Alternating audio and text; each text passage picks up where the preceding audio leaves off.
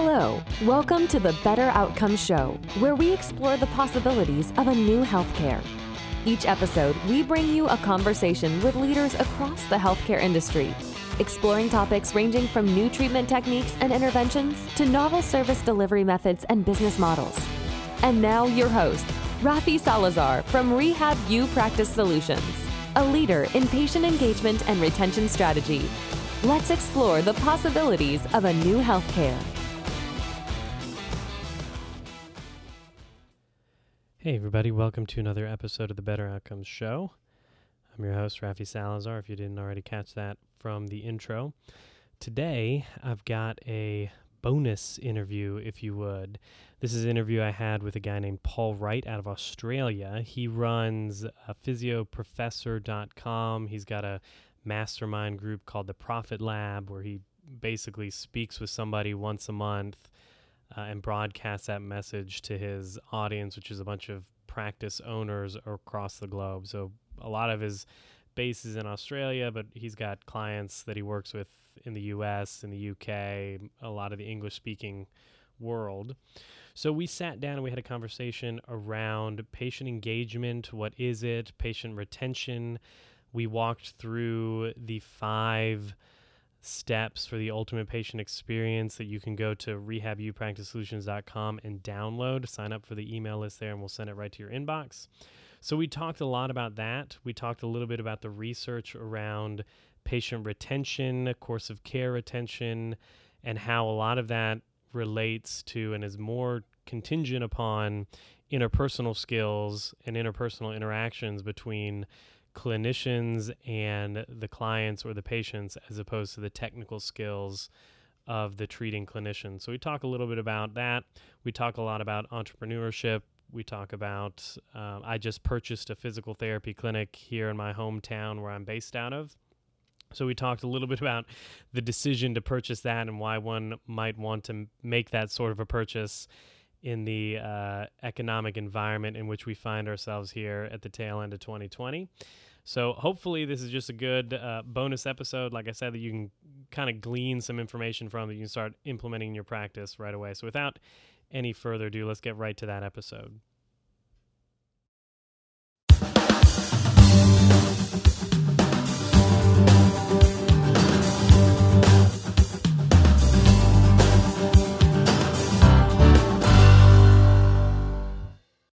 Welcome everyone, your next session on Profit Club and Profit Club Academy. And in my quest, I've scoured the globe to find experts from all different areas. So I've come across Rafael Salazar. Rafael, thanks for joining us on Profit Club. Yeah, thanks for having me on. Now, what interests me about Rafi is right into retention and patient engagement. And I'll give you his bio and you'll get the idea of why he's the expert on this. He's actually a licensed occupational therapist, practicing in the state of Georgia in the great USA. He's worked in a variety of settings from orthopedic, musculoskeletal rehab to academia and other healthcare consulting.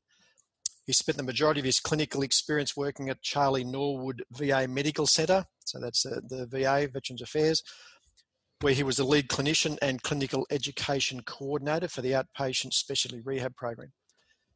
In that role, he treated many veterans with chronic pain and helped establish an interdisciplinary pain management program. It was in that role that he rolled out the Patient Engagement Initiative, which is what I'm really interested in today, rooted in really basic relationship care. He left the VA, embarked on a journey of clinical consultant, worked on multi-billion-dollar projects for the Georgia Department of Behavioral Health, all sorts of different projects. Patient engagement initiatives, marketing communication campaigns, and disability programs. His experience as a faculty member of Augusta University's occupational therapy program, as a licensed board member of the Georgia State OT Board, co-founding member of the CRA Learning and Continuing Education Company, focusing on adults with intellectual and development disabilities. Mate, this is an impressive CV, Rafi. But what was most interesting, he's founder of Rehab U Practice Solutions, who help healthcare organisations improve patient engagement and retention, which is what we're going to focus on today. And I love the tagline, Rafi. We're helping make healthcare human again. I Oh love, yeah. I love the tagline. And as a sideline, as we talked about, Raf and I talked about when we spoke a week or so ago, he's just purchased himself a physical therapy practice. So he's, Yeah, because I didn't have enough to do. yeah, mate, there's nothing going on there. So why not get involved in owning a practice? So anyway, we're going to talk about that today because I love entrepreneurs. I love the way they think and everything else. That's the glorified Rafi story. Give me the real Yeah. down and dirty version. Give us the story from your perspective and what you learned along the way. Sure. So I started my career. I like to say that the world of rehab kind of found me. The summer before my senior year in high school, I actually was fishing with some friends down at the river behind the waterworks here in Augusta. I fell on a bottle, cut my flexor pollicis longus tendon, and ended up in an outpatient hand therapy clinic for 3 times a week for the balance of the summer, right before my senior year in high school, and just fell in love with rehab and the idea of being able to help people get better and get back to doing what they really wanted to do. So, I was a high school kid. I liked playing guitar. Guitar, attracted the ladies, right? Yep. And my therapist, made me bring the guitar into the clinic, had me come in and really work on that stuff that was important. And I had, at the time, I was thinking maybe I'll go to med school. My grandfather is a vascular surgeon, and I thought maybe there's something in it for me. But the surgeon that did my surgery was a great guy. I saw him right before the surgery. I saw him, 3 or 4 weeks after the surgery, and then I saw him 6 months later. But it was the physiotherapist, the OTs and the PTs that I was working with that saw me 3 times a week, and we built relationships, and that's kind of what I wanted to do.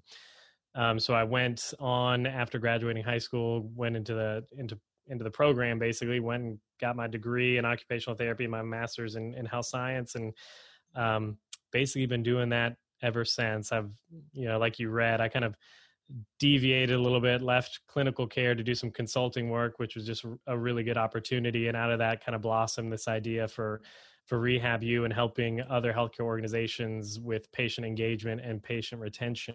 At the time when I was at Charlie Norwood, I don't know how much of your audience is from the US, but this was 2013, 2014, about the time that I was getting onboarded. And it was the time when the VA was coming under a lot of public scrutiny. So the whole scheduling issue was coming to the forefront. And this was a big national scandal in the US where veterans were basically being told they were scheduled, but were being put on like paper logs that weren't in the computer system, and patients were falling through the cracks, and people would, miss a colonoscopy and come back 4 years later and find out they had stage 4 colon cancer. And so it was a really, really big deal.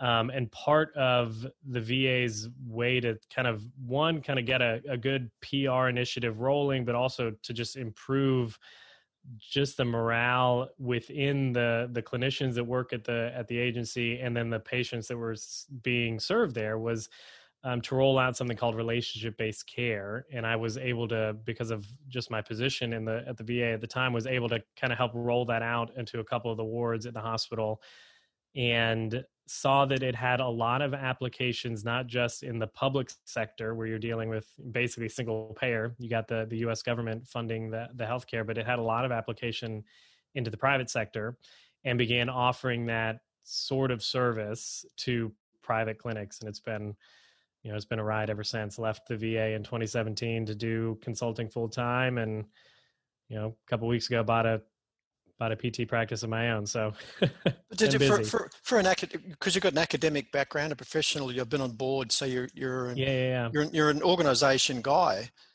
But what is an entrepreneurial streak? What led you away from that?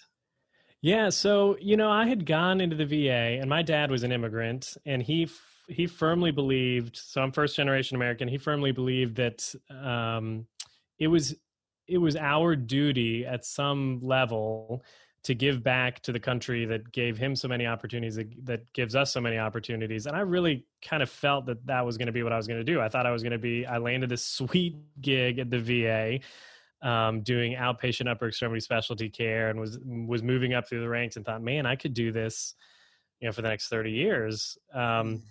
Until it came time to start really implementing some change at the VA to do basically what needed to be done to improve a patient's experience, both in the quality of care they receive, but then the personal experience they have with the healthcare system.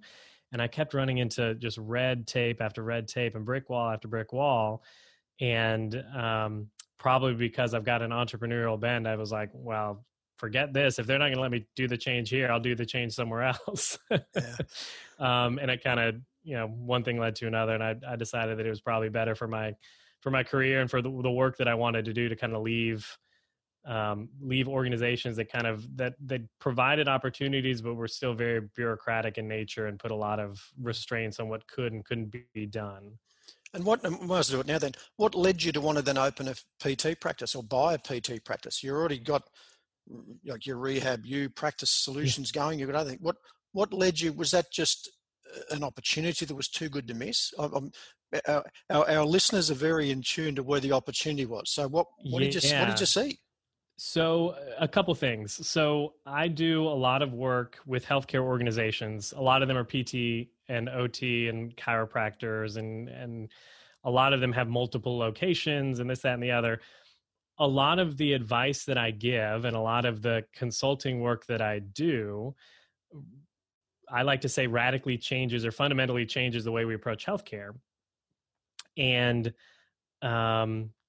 I guess maybe about a year or so ago, I got this idea from a guy named Blair Enns, who runs a marketing and sales training program, basically called Win Without Pitching. But he said something on one of our calls. It was like, why don't you go be the client you want to see in the world? And what we were talking about was really just making a case study for your idea, for your expertise, for the program, if you would, if you happen to be one of those consultants that runs people through programs. Why don't you have a client, so to speak, that is you, that you're running, that you can point to people and say, this is a great case study. And I was thinking in the back of my mind for the last year, like, maybe I'll find a PT clinic and they'll be the case study for Rehab U. And then COVID happened. And I mean, COVID is, I'm not going to say that it's amazing, but the opportunities that present in any kind of disaster or time of difficulty they're all over the place. You just have to look for them. Yep. And there was a great clinic. It's actually about a block and a half from my home. I've been working out of my home for the last 3 years. And the owners were looking at retiring. COVID happened. It became a lot of work for them to kind of keep in with the compliance and making sure everyone was up to date, and just funding and payroll and all that. So they were ready to retire. And I was kind of looking at, in the back of my mind, I've always been thinking, okay, like, I'm going to be the client I want to see in the world. I want to find a clinic that I can turn into a case study. And it just made sense. The price was very, very reasonable because, again, COVID kind of knocked valuations for a lot of service-based businesses down. So it just made sense. For your case study, was there patient service and customer service ordinary already? Was it okay? So are they going from a very low base and you're easy to fix, or are they actually okay and you're just going to fine tune it? They were actually doing very, very well. That's one of the things that really attracted me to them and to this practice, was that they spent $0 in marketing in the last 5 years, and probably 90% of the business that they have is repeat customers. So they had the patient retention, at least the course of care retention, and there's two types of patient retention, the clinic retention, nailed down. I mean, their patients were leaving and then coming back a couple of years later because they had a problem with their shoulder now or their hip. So they had done a very good job of establishing relationships in the community with all their patients. So it just made sense. Again, I could fine tune it a little bit, maybe grow it a little bit with some of the marketing that we're doing now. But yeah, I'd be interested. We'll have to check back in 12 months and see what you've done. I want to follow this case study. So I love the intervention. They say you find a business doing badly and with no systems, and come in and put the systems in, and you rapidly change it. Interested to see what happens with your one, Rafi. So, but the guts of today's call: retention and patient engagement strategies. Because you've done this from VA, you're now doing it in private practice. Let's get into the guts of that, because that's really, we spend so much money on front end advertising. We've got to make sure we're getting our people there and staying. So, what exactly do you mean when you talk about patient retention? Is there a definition? What actually is patient retention? Yeah, so I kind of alluded to it a minute ago, but there's two types of patient retention. So when we say patient retention, we mean one, and this is probably the one that people think of the most, and probably where the bulk of the work comes in, is patients coming back and completing their course of care. So course of care retention. So not only are they coming in at their first evaluation, but they're coming to their subsequent appointments until they meet their goals and you can discharge them. And then there's what's called clinic or organizational retention. And this is, if you're a small clinic, this might be a patient that came to see you for your shoulder, and you worked on them for the shoulder. Now they're coming back in a year and a half, 2 years, whatever, for their hip or for their knee. If you're in a larger healthcare organization, like one of the ones that I just finished working with, it has, they've got a hospital, they've got outpatient centers. Clinical retention, organizational retention really means, okay, they saw your PCP, and now they're going to see a physio group that you own, or something like that, where they're seeing an ancillary healthcare service that's within your system as opposed to going outside. Because I don't know about where it is in your neck of the woods, but in my city, we've got 4 hospitals that are within about 5 miles from each other, and they all have not only the hospital, they have primary care offices, and they have physio offices, and they have any imaging, anything you can imagine. They've got it all, right? And there are patients that'll shop around. Like, I'll go to this hospital A for orthopedic issues, but I'll go to hospital B for neurological issues or something like that. And some of that's going to be there, but as much as you can retain patients within your system, one, they're going to have a better experience, but then also you're getting the revenue and the benefits of them being within your system, just from an EMR standpoint, being able to retain some of their records and continuity of care and that sort of thing. Do you have stats for like completing courses of care? So is there the typical practice you're dealing with at the moment? Is there a number that you look at, or how do you actually measure it? Is it what's the measurement stat? Yeah, so the biggest KPI that I always look for and that I ask for when I get going with a new client, or in this case, looking at my clinic now, is course of care retention. So that's going to be probably the biggest one. At least in the U.S. and across most of Europe, most of the research indicates, because I'm come from an academia standpoint here, so I dove into the research a little bit. About give or take, 14% of therapy patients won't show up to follow-up appointments. And the way it breaks down is that about 20% won't show up to their third appointment, and it kind of drops off by 20% every 2 or 3 appointments until you get to the underlying statistic, which is 7 out of 10 patients that get referred to physical or occupational therapy don't complete their course of care, which means doesn't mean that they had 14 visits authorized by their insurance and they saw they got better in 8. It means that they stopped showing up before they met their goals, before they were discharged. They self-discharge. It's a self-discharge stat that we're really talking about. Exactly, yeah. So what you're saying from your stats, so only 30% of people make it to discharge. Give or take. And that's that was a big systematic review that was done across most of Western Europe and part of the US. In the last few years, what I've been seeing with clients is the good ones are sitting at about the 50 to 60% rate. And then the ones that are doing very terrible are doing down in that 30%.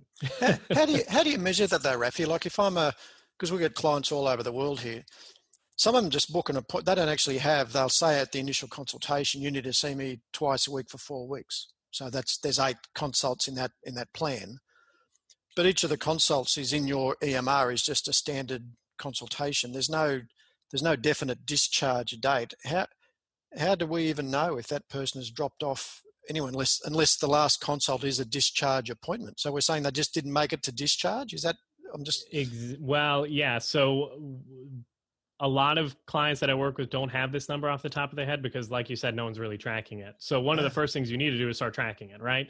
There are a few tools out there. I've just have a spreadsheet that I've made and that I've handed out to clients over the years. But it's basically every time a patient is discharged, like you're doing a discharge, you're filling out the reason why. You should have, at any point in time, now this goes for whether you have multiple practices, like a chain of clinics, each clinic or each facility should have, we call it an active list. So all the patients that are currently either seeing you or have authorizations to seeing you or have seen you in the last 30 to 60 days.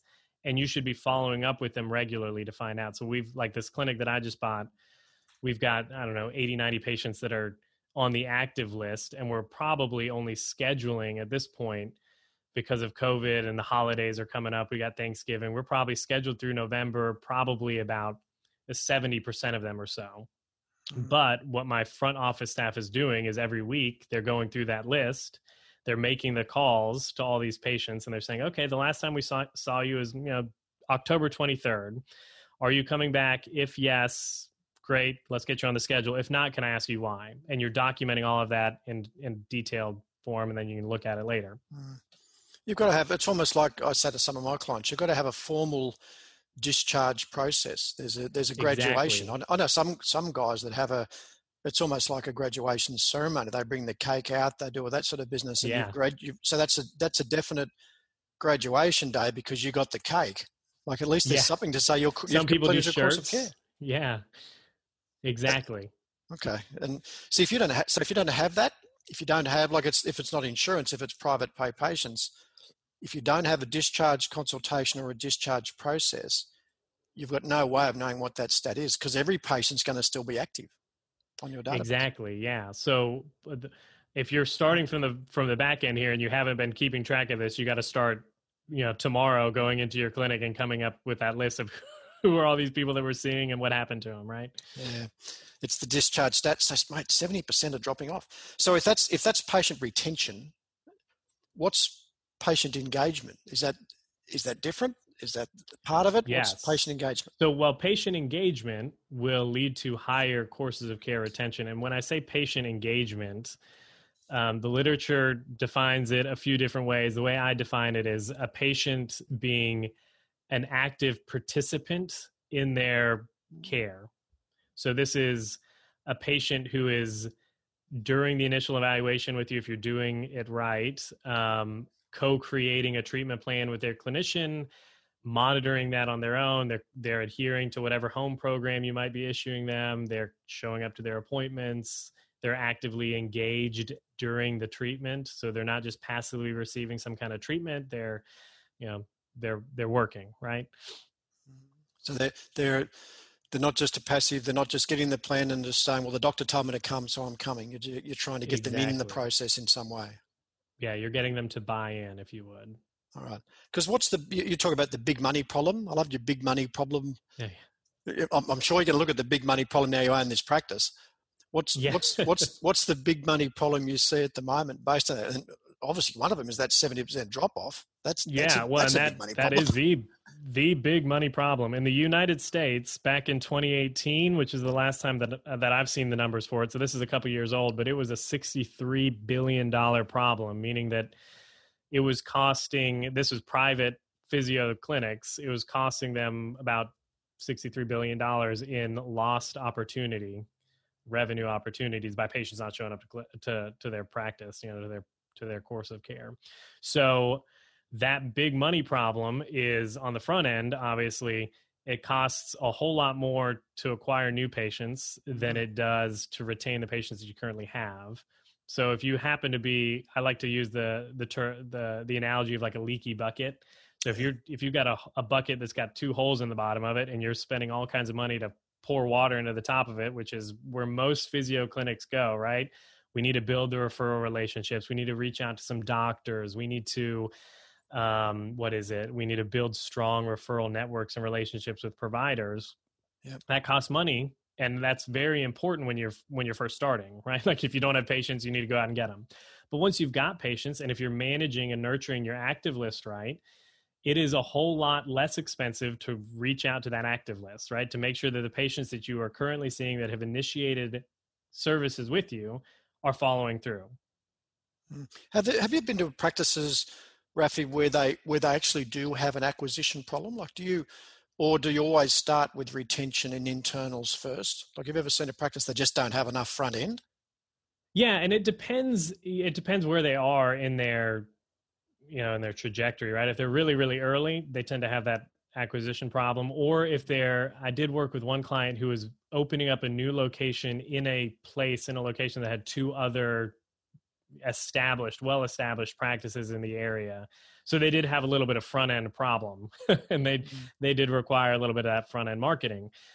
The bulk of what I see are people that believe they have a front-end problem, and when you drill down into those numbers, when you look at the number of patients that are showing up versus the number of patients that are referred versus the number of patients that are actively being discharged, like completing their course of care, the easy low-hanging fruit is the patients that aren't showing back up.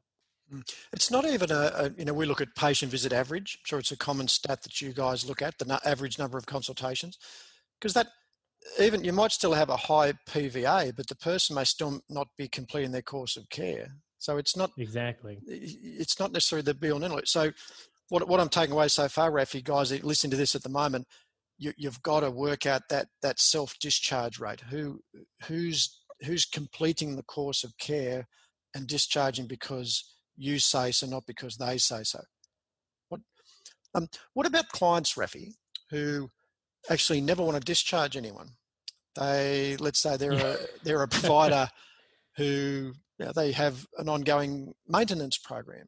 I know that throws up some issues with people. Maintenance program, or they go into a massage program, or they go onto an exercise program. Should they ever be discharged at all, Rafi?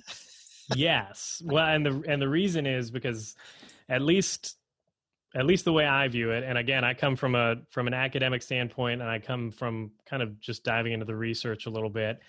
Skilled physiotherapy and skilled occupational therapy is different than maintenance and wellness. They are both hugely and vitally important to the health of a nation and to the health of a population, but you do water down, or you undervalue from a positioning standpoint, you undervalue or you project a message of less than if you are not discharging and making the clear delineation that, okay, your wellness program should cost less than your physio program.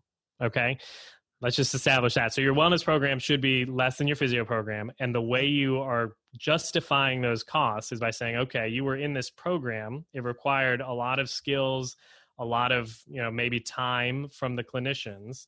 Now you've graduated. We've given you a t-shirt or a birthday cake or whatever we did. And now we're giving you this other option, which is a way for you to maintain the gains that you've experienced during therapy. And that's a perfectly great way to keep some consistent revenue in your door. Wellness programs are awesome. But you do need to make that delineation. For the way I see it is more for the fact of not undermining your position as a clinical expert in the services that you provide, especially if you're in the private pay or cash-based side of things. So you've got to have a parallel business model. There's another strand to this. It's not just physio continuing. You're now in our new program, Rafi, because you've graduated from a primary program. Exactly. Yeah. All right.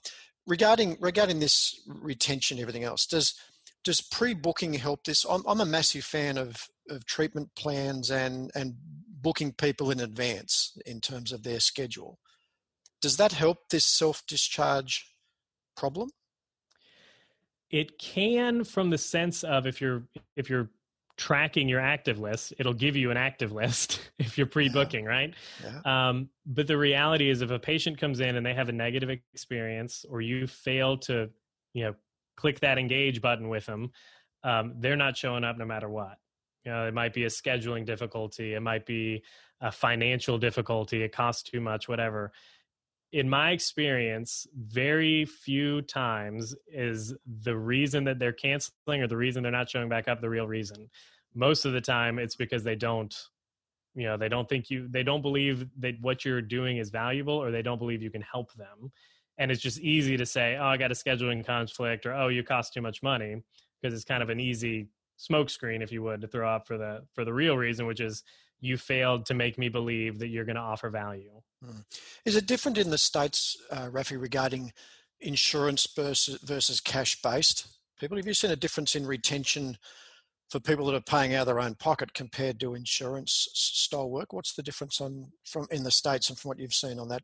Yeah, so There is a difference with one caveat. So what tends to work and what tends to keep the private pay or the cash pay clinics more full or have that higher level of retention or patient engagement is when they're tailoring those treatments to an individual or the programs to an individual, as opposed to what a couple of my clients have tried, which has not been very well done or not received well, which is we're going to do the same type of thing. So we're going to book you out 3 times a week for however many weeks. We're going to throw you into this program, whatever. We're just going to charge you a cash price for it. And that never works because you're already dealing with, when you're dealing with physiotherapy in that context, it's very commoditized. People don't really see the value in it. What works to keep patients engaged, to keep them coming back, is being able to show whether you're having a value conversation, which you should always have with any patient, regardless of whether they're a private pay or an insurance patient, because it helps boost their engagement, and their buy-in in the program. But when you use that value conversation to then, with the patient, build out their treatment plan. So I am a fan and I am a proponent of saying that every treatment program should be different for every patient, regardless of whether or not they have the same diagnosis or they underwent the same procedure, because every patient is going to have different goals and different priorities. Not saying that you should book them for, different number of visits. Maybe that's part of it. But maybe it's just what you focus on. And part of that value conversation and part of that takes place at the very first consult with a patient is establishing that course of care, if you would, or that plan of care that is going to be, John Smith's course of care. And it's not just, okay, you had a shoulder rotator cuff repair and we treat every rotator cuff repair this way. You're going to get, three exercises and then you're going to do this for 3 or 4 weeks and you're going to come in. No, it needs to be very individualized, very specific for this person. How does, let me throw this one at you. How does the therapist's own concept of money or their own self issues about their fees, does that impact anything in what you're doing here regarding rebooking and retention? Is my own, if I'm the therapist, my money worries? Well, yeah. I mean, the first person that I worked with RehabU was one of those that she worried about retention and she worried about the schedule when payroll was due, right? Because she had to pay. And then there's the whole idea of money in general is just funny, right? And it's very personal. Some of the, like, our upbringing affects the way we think about money, whether or not we think this is fair and all that kind of stuff. My way of looking at it is, again, if what you're offering is valuable, there should be room in there for the patient to make the decision or for the client to make the decision whether or not it's valuable to pay what you are offering, right? And it's not our responsibility and it's not our job as clinicians or business owners to project our values of what is and is not worth the price onto our patient. Yeah. It's like you let the market decide. The market will decide if they will pay your fees or not. That's the clearest choice, isn't it? If the market won't book in and you've put your prices up too high and the thing falls over, the market has spoken. But you've done a poor job of demonstrating the value that you're going to offer. And I think confidence boils into this too, the whole idea of money and confidence and all that kind of thing. But there are two real ways to have just an innate sense of confidence in the service that you provide, in the value that you provide. One of them is your upbringing, right? Like, my parents did a good job and I don't have any confidence issues because of the way they raised me. The other place though is that what you said, market acceptance. So it might feel like, man, I'm charging a whole lot of money until that first patient says, yeah, sure, I'll pay that, and it just takes a couple of those wins for you to start feeling a little bit more confident about the value you provide. Do you have any strategies? Let's say you're working with a client and they've got a money sensitive therapist. You can see they're recommending based on the perceived finances of the client, not necessarily the needs of the client. What do? Do you take them and shake them? What's the strategy for that therapist? They might not have had the upbringing that you or I have had. Yeah. What do we do Part there? of that is, and I've actually had this conversation with my front office staff this last week, was you have to show them and explain to them, one, that you're not just a money grubbing person, because that's one of the, you're right, you're just greedy, you just want to see them because you're getting more money. And it's no, you have to show them, okay, listen, the services we are providing are going to help them, whatever it is, live without back pain, get back to walking their dog, or whatever it is. In order for them to achieve that, the clinician has determined that maybe it's seeing them once a week, maybe it's seeing them twice a week, whatever it is, whatever kind of treatment, maybe it's manual therapy in conjunction with exercise, maybe it's exercise alone, whatever it is, those are all clinical judgments based off of a clinical reasoning, right? Yeah. So then why would you as a clinician, if you know that seeing a patient 2 times a week is going to help them achieve their goals, why would you recommend 1 time a week because you think that they can't afford it? That's, you are in a sense robbing your patient of the outcomes that they could have achieved if you had not done so. So I frame it in that way, that listen, these are what the clinician's recommendations are, and it's our job to present that to the patient. And if the patient then has a problem with that, or says, listen, that's too much for me, or I can't do that for X, Y, and Z reason, then you can dig into it a little bit more. But again, my experience has been, especially when it comes to health, that's a pretty high priority for people in general. And if you're talking about alleviating someone's chronic back pain, for example, and they're telling you that it's too much money, the reality is that it's not the money, it's that they don't believe you're going to solve their back pain, and they'd rather take that money to a clinician that they feel can do that. Yeah, as I said, it's confidence, isn't it? It's confidence, and I can do this. But I want to delve in more to this retention and delivering clients a better overall experience, because you say there are 5, and I love these, there are 5 key steps to improving retention and delivering clients a better overall experience. And as I read your stuff, gee, you're an academic, Rafi. There's stuff in here that I'd laugh before the call. This could go for days. Step 1, you want to implement a biopsychosocial approach to treatment. What are you talking about, Rafi? Yeah. So, well, there are actually a good number of Australians that might know Lorimer Moseley and the like, right? Yep. So biopsychosocial approach is really just an approach that says, instead of looking at just the tissues or just the pathophysiological, big word there, processes going on in a patient, we're going to look at their entire, I call it, we're going to look at their whole person. Where are they coming from? The context in which they live and they reside, in which they do their work, or perform if it's a sports situation, and how are all of those factors impacting this patient's injury or situation or diagnosis. And then taking that approach fundamentally alters the way that you're going to deliver care, because instead of seeing a rotator cuff patient, you're going to be seeing this person who has, maybe 2 kids, and they work this kind of job, and then they also have a rotator cuff injury that's limiting X, Y, and Z. Maybe it's the work that they do, or maybe it's this role that they have within their home as a parent. And the way you're going to tailor your treatment for that patient is going to be different than maybe a different patient who has the same exact disorder, the same exact rotator cuff injury even, but they don't work, and they, maybe they're a pro athlete or something like that. So just taking all of that into account just changes the way you view patients. I like to say it humanizes healthcare, right? You're not looking at diagnoses and statistics. You're looking at individuals with their unique set of circumstances. So how do we do that? How do we encourage our teams to embrace that biopsychosocial approach when they've got half an hour, 20 minutes for initial assessment, whatever they've got? And what does that look like, Rafi? Yeah, so I mean, when you say that, people are like, oh my gosh, I just see the paperwork piling up and the patients, getting angry in the waiting room. It does not have to be super, super big or even formalized.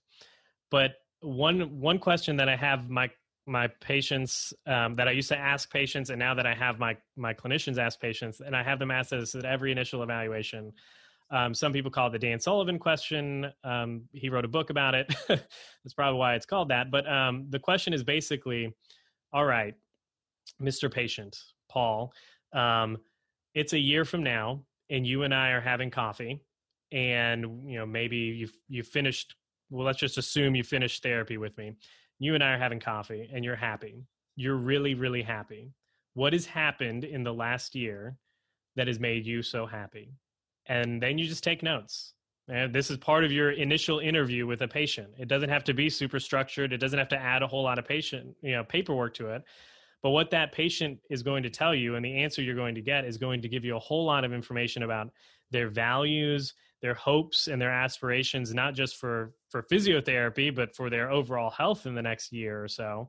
And then taking that, the information you get from that answer, and then using that and peppering that throughout your treatment program, one is going to hugely increase patient engagement and build the relationship and the rapport that you have with your patient. But it's also going to, again, fundamentally change the way you look at making recommendations for that patient. Do you find, I imagine a newer health professional, so a newer graduate, would be that heavily focused on the physical, getting the assessment right, getting the diagnosis right? They aren't quite able to do that as well. Is that something you learn over time, or can we teach new therapists that skill quickly? Oh, you can teach new therapists that skill very quickly. I did, right before I left. So I was a professor up until August 31st of this year. And I had 45 students that we were running through. At the time, it was telehealth because of COVID. But they went into the semester not knowing very much about a biopsychosocial model. Not really. They felt it was adult orthopedic dysfunction was the course that I was teaching, adult models of practice or something like that. Yeah. And by the end of that semester, they had all gone out into the field. They had all asked that question or a variant of it to a patient and had come back and said, oh my gosh, I thought I was going to be like so super overwhelmed by just understanding the anatomy and the physiology and what was going on. But in reality, and most of the literature does support this as well, like what leads to higher and better patient clinical outcomes is often the interpersonal interactions that they have with the clinician.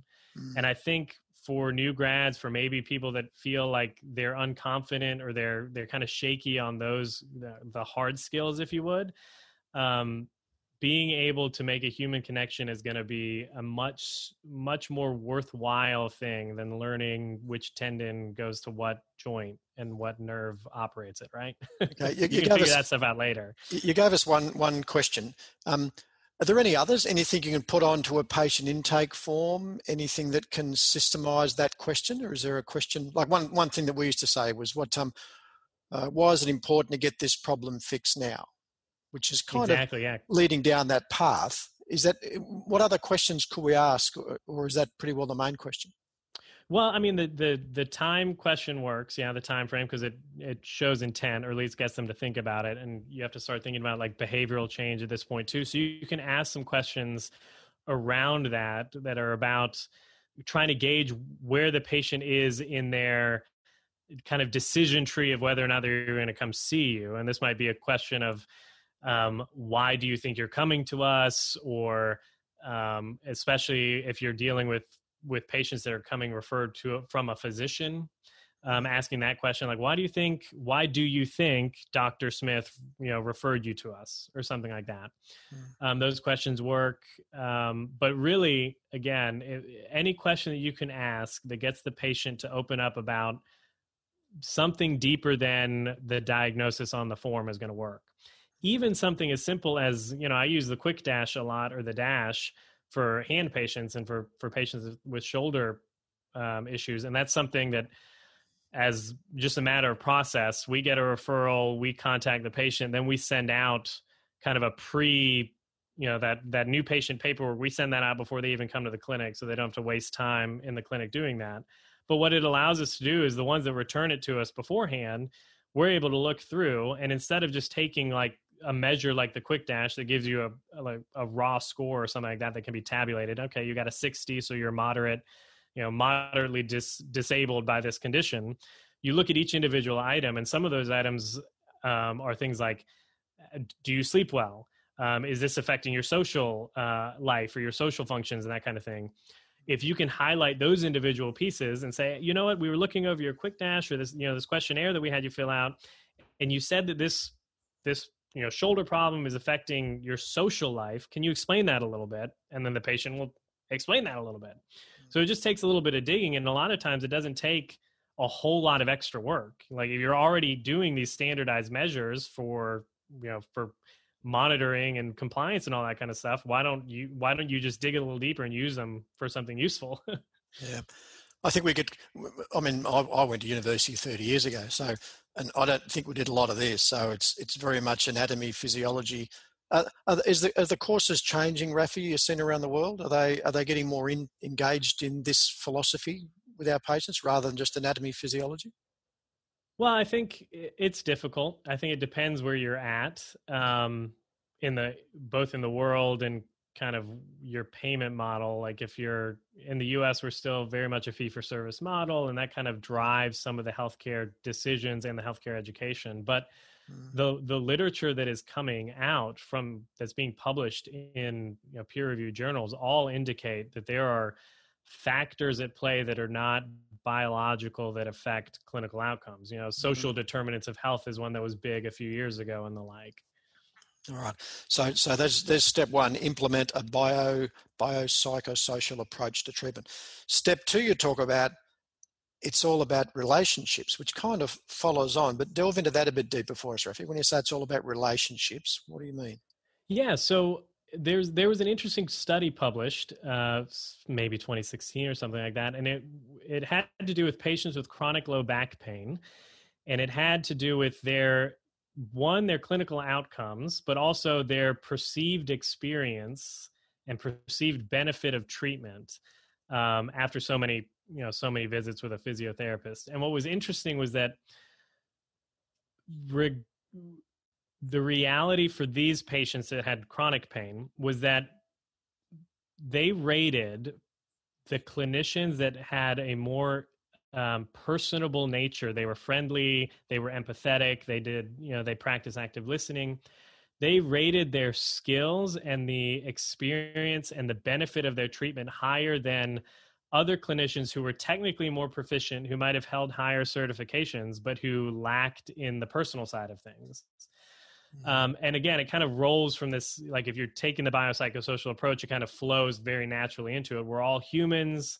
Healthcare is a very human experience. I like to say it's one person who is skilled in healing, which would be you, helping another person who is on a unique road to recovery and a unique set of circumstances. And it's our job as clinicians to kind of meet them where they're at.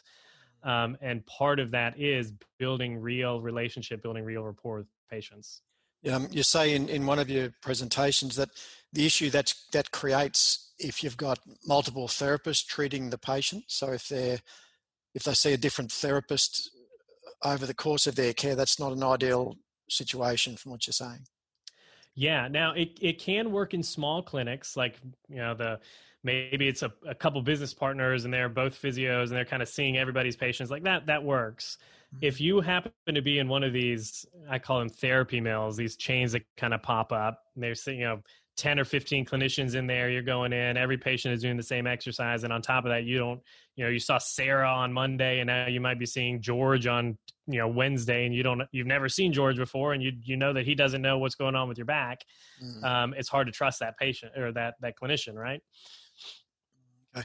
Is there a fear, the devil's advocate, is there a fear as a health business owner, if my therapists get too close or to develop too strong a relationship? But that's always the fear of the owner. Well, that therapist will open up the road and take all my database with them. What is that? Just something you just got to suck it up, Rafi? Because what's the alternative?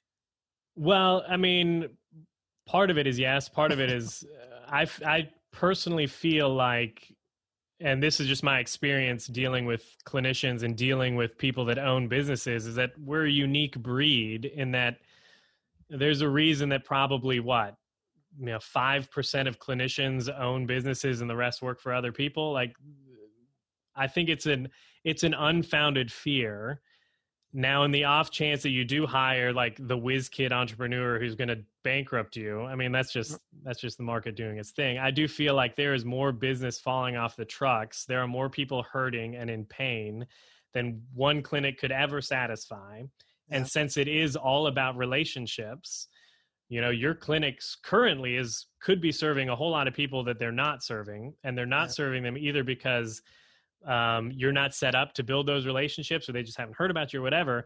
So I don't think it's really something to be worried about, honestly. All right. Any tips on this step, on the relationship step? Is it about, do we increase the number of phone calls? Like, can we systemize this, or are we relying on people, our therapists, just being better with people? Like, how can we make that relationship better? Yeah. So, and when we're talking about relationship, we're talking about the relationship that the patient might have with your clinic, and the patient, the relationship they're having with the clinician. So it is two different relationships we're trying to nurture here. Mm-hmm. And that, yeah, you can definitely systemize the relationship that they have with, you know, ABC therapy by the way you communicate, by the way you bill them, by the way you're collecting, all of that kind of stuff. And then there is the working on the actual clinicians that are frontline, that are seeing patients and building the rapport. So it is two different prongs of the approach. Yeah. What'll you be doing at your new practice to make sure this relationship system works? What specific strategies? You'll be ringing all the patients before they come in. You'll be ringing them afterwards. You'll be what's some of your strategies you'll be doing to make sure that works? Yeah. So we do. We do call patients before and after and all that kind of stuff. But one of the things that we started doing, I'm trying to remember the name. It's called the CARES questionnaire, CARES questionnaire. And basically what it does, I'm trying to see if I can pull it up here. The CARE questionnaire. Here we go. So this was developed by some folks that were, it's not me, some academics somewhere else. And it basically asks 10 questions of the patient, and it asks it's all about the practitioner, and you can have this filled out from a practitioner level or from a clinical or an organizational level. But it's basically, did your practitioner make you feel at ease? Did they let you tell your story? Do you feel like they were actually listening to you? Were they interested in you as a person and not just a number or not just a diagnosis?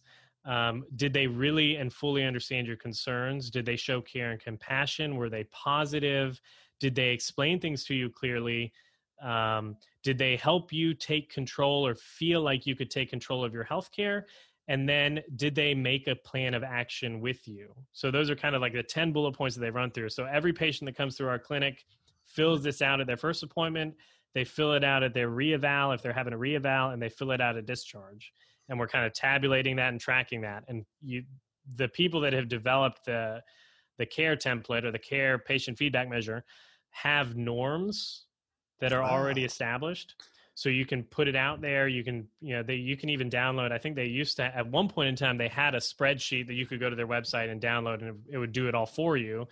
But you can track it all on your own, get your score, get your raw score or whatever, and then kind of see where you are in relation to the rest of the world, so to speak.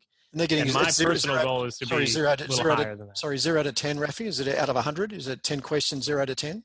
It is 10 questions out of the rating is, it's out of 5. So it's like excellent, very good, bad, terrible, never want to see you again. So what do you want your team to be? I missed off. So we shoot for, or at least my personal goal is to shoot for 15% higher than what the norms are. Now that's a little ambitious, but you shoot for the stars. Yeah. You don't end up with a handful of mud at the end, right? What I loved about that, Rafi, those 10 things, the CARES questionnaire, none of it depends on your technical skill. None of it depends on, and nothing really depends on whether the patient felt any better to a large extent. Did they get a great result? Did they feel like they were validated and listened to as a client? Yes, exactly. which the literature shows is more important than the technical skills of the clinicians. Yeah, so, and I do that because then when it comes time to performance appraisals, then when it comes time to to all of that, I can say, listen, this is not something like, I'm not requiring you to go spend, $1,500 on this certification.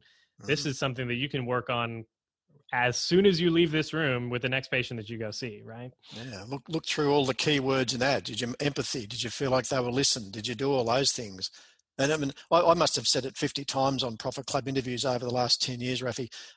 People don't care how much you know until they know how much you care. Exactly. I can't tell you how many times I've said that, but having sold my businesses years ago, we always employed on people skills, and this is again why we realize it's all about people skills. It's not about technical skill.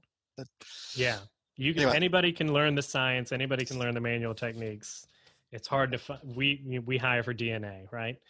So step 2 is all about relationships. Step 3, work on your communication. We're not just talking about words here. When you say communication, what are we talking about? How do we get better, and what does that mean? Yeah, so when we talk about communication, we mean the experience of being communicated with or to. So this is not just the words that are coming out of your mouth, but it's, I'm sure that this is the case over in Australia too, but point of service documentation is huge, right? Everybody's typing away on their laptops or doing their iPads, and that's great. It's great for efficiency. You need to do it sometimes. You also need to know when it is entirely inappropriate to be looking at your computer when you're talking with a patient. So when you're asking that question, maybe it's that 1-year question, what happened in the last year that makes you so happy? Or maybe, how is this affecting your day-to-day life? Or, tell me about how this is impacting you. The worst thing you can do is ask that question and then turn your body this way, away from your patient to type. Because what subtly and subconsciously, what you're telling your patient is, I asked you this question, but I'm really just trying to use the information to fill out this form so that we can get paid later, so I can fill out whatever your goals are, right? Yeah. Again, it goes back to making that connection known and making the patient feel validated at the end of the experience. Yeah, you said like body language. As you said, that turning. I did a blog on this recently. I took my beautiful wife to a doctor, and he asked her the question, so what can I help you with today? And he did exactly that. As Helen started talking, he turned sideways to the computer and he started typing in. And I'm sitting there, and I wrote a whole blog about it. I said, what was the title of the blog? How this doctor lost us at hello. Because that's really what he did. He lost us as soon as he did that. And I felt like stopping him. So, mate, do you want to listen to Helen while she's telling you, or would you prefer to keep typing? What would you prefer to do? Like, it was dramatic. Like, but he would have lost that retention straight away, and we haven't been back for exactly that reason. Wow. Yeah, and I mean, this is one of those things. Like, this might require a little bit of extra work. You might have to write it down on paper in front of you and then transfer it later. Like, this is one of those areas that you can't get around as far as efficiency and that kind of thing. But it's one of those things that if you want, it's one of those like short-term losses for a long-term gain. You want to gain this patient for a long, long time. The 5 minutes or whatever that you're gonna shave off typing up your evaluation isn't worth it. Yeah, it's funny. I think I said in my blog, I wasn't sure if he was checking his tax return or what was he doing on the computer. There was no reference. There's nothing. Yeah. Even if he could have said something, I'll just update that in your notes, Helen. Even something to tell me that he was doing something. He could have been checking Facebook for all I knew. Like, it was diabolical. Well, and like I come from hand therapy, and I would say this all the time. Like, listen, there's no way I'm going to remember all of these numbers that I'm, taking of all 10 of your digits. So I'm going to be popping back and forth. But if something comes up, let me know, and I'll stop and we'll talk. Yeah, you're allowing them to be in the consultation. Yeah. All right, and then as you said, word choice, the words you use. Like there are some scripts, as you've said a couple already. Active listening, you've talked about. Step 4, so once we've done 3, work on the communication. Step 4, understand behavioral change. Yes. What are you talking about, important. What are you talking about? So the way that things get done in our life, oftentimes involves some sort of behavioral change, especially when you're talking about improving health. If you're running health and wellness, or if you're doing physiotherapy, you're trying to get somebody that either to stop doing something that's harming them or to change what they've been doing. It might be a compensatory pattern or something like that that's been serving them for years, and you're trying to make them move a different way or complete an activity a different way. That fundamentally requires a shift in the way that person is, their behavior runs, right? You're fundamentally changing their behavior. And that is not an easy feat.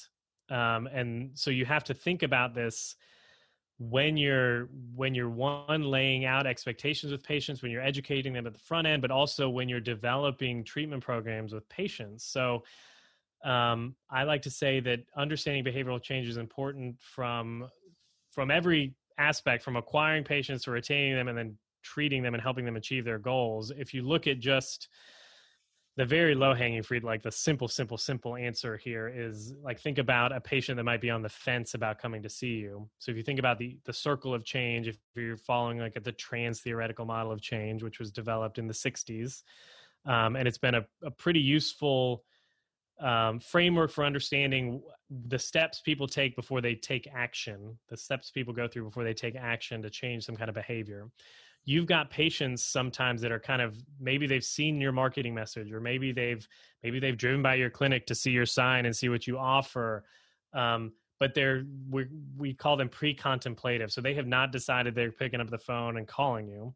And they don't have really any intent of calling you right now. The way you would market to that patient is going to be fundamentally different than the way you market to the patient that's coming in on the first appointment. And part of that is because you understand that the patient that hasn't called you yet is pre-contemplative. They don't even know if they're going to call you yet. So your message really needs to be about inspiring them to take action, showing them what their desired future state is, or what their future could be, right? And then when they get there, you're all about motivating them to take the plunge and to sign up for your plan of care, to co-create a plan of care with you. And then throughout their course of care, you're reassuring their intent throughout. So remember, you came in and you had said that this was very important to you. Throwing the football in the backyard with your grandkid was very important to you. And that's why we made XYZ your goal. And this is why you're doing these exercises. We're always reassuring. So depending, again, on where that patient is in their life cycle with you, or their stage of change, changes the way you communicate with them, the way you interact with them. Is hugely, hugely important. We just sit on our high horse as therapists and think, well, this is what they've got to do. They should just do it. Exactly. Yeah. And you wonder why we don't get the result. This is a problem we're dealing with people. Maybe we should become animal. We become animal therapists, Rafi, and the horse just does what it's told. Like, what I love too, Rafi, as we get to the final step, which is step 5, measure and track patient retention. It circled us exactly back to where we started our interview today. We've got to measure retention, because that's, you've got that cares. I love the cares questionnaire. I love the discharge session. So measuring those things that we can then use to record and check our progress. Any other KPIs? So we've talked about retention. So in terms of measuring and tracking patient retention, we've got a cares score. We've got a self-discharge rate.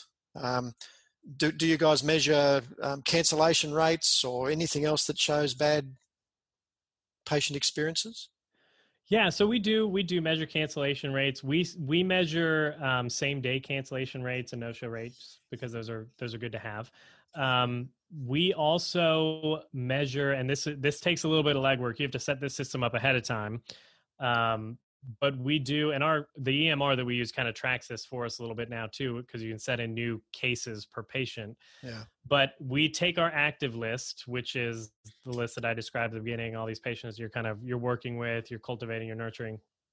And every time we get a new referral, we add them to the active list. We look back and see if they have seen us before, because this is measuring that second piece of retention, that clinic retention.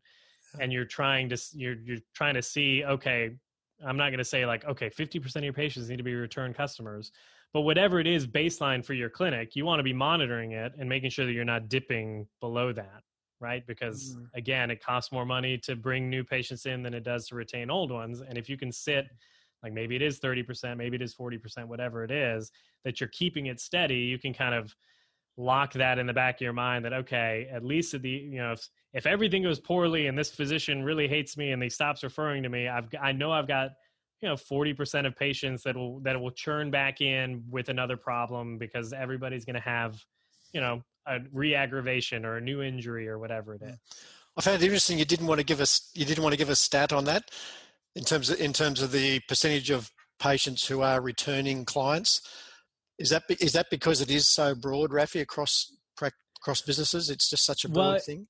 It's very broad, and it depends on your goals, right? So if you're a very small clinic and you're looking at opening up another practice or another facility, or even just expanding the size of your business, you're going to want the number of patients returning probably to be less than the number of patients that are first-time patients, because you're trying to grow your patient base, right? Yeah. If you're a very well-established clinic and you're not looking at growing at all, you're just kind of wanting to keep things where they are, maybe you want to shoot for more of like a 50, 60, 70% retention, because you're just kind of dealing with those repeat business. It just kind of depends on where you're at and what your goals are.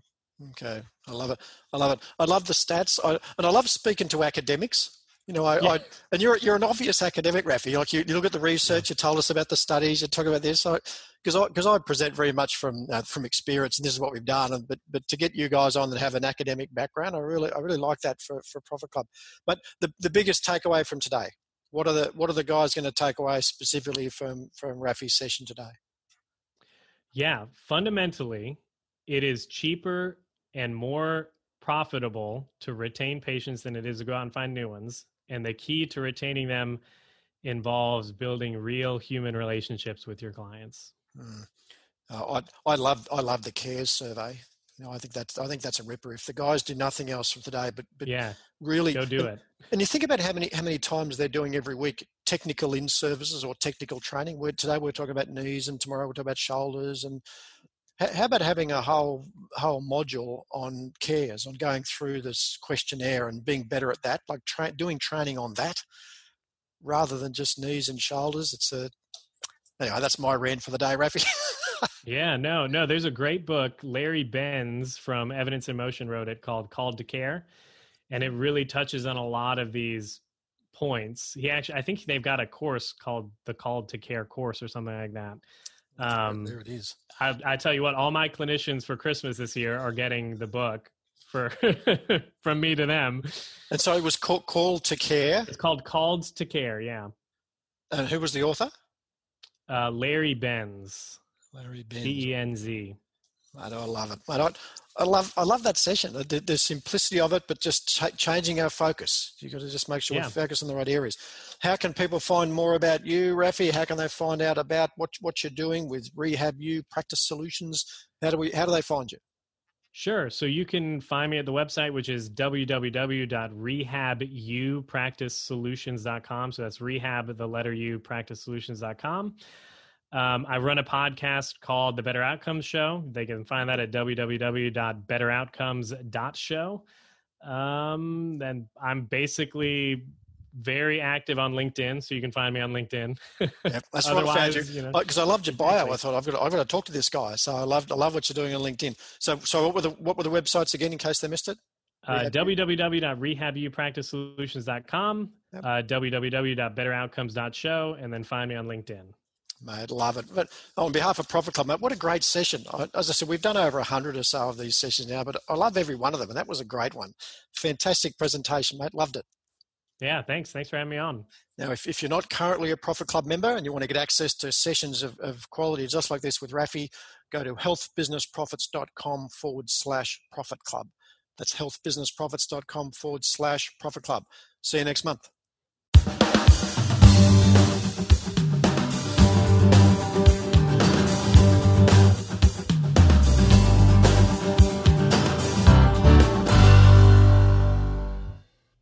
Well, I hope you enjoyed that bonus episode, that interview that I did with Paul Wright from the Profit Lab, that little mastermind that he's got going out of Australia.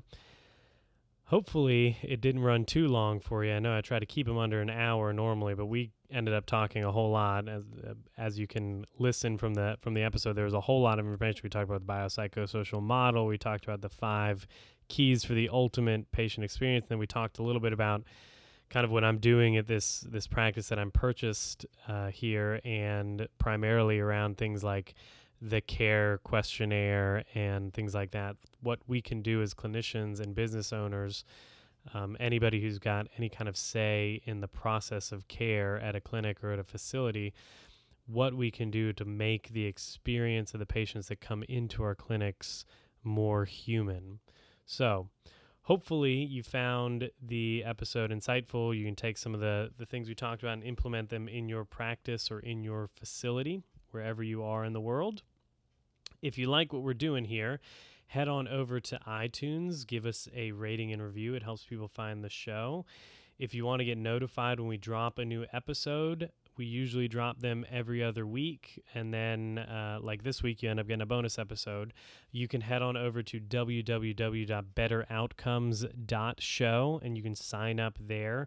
We'll actually also send you a copy of the 5 keys to the ultimate patient experience. So if you listen to the episode, you kind of want to get more of a breakdown of those 5 keys, you can go to www.betteroutcomes.show and sign up there, and we'll send it to your inbox. Until the next episode, guys, be safe, be healthy. I will talk to you then. Thanks for listening to the Better Outcomes Show, where we explore the possibilities of a new healthcare. Our hope is that you walk away from each episode informed, equipped, and empowered to push the boundaries in your own practice or business. We want to give you the tools to help you build strong, long-lasting relationships with your patients and clients, helping meet their goals, improve their health, and achieve better outcomes. Learn more at www.rehabuppracticesolutions.com. We'll catch you on the next episode.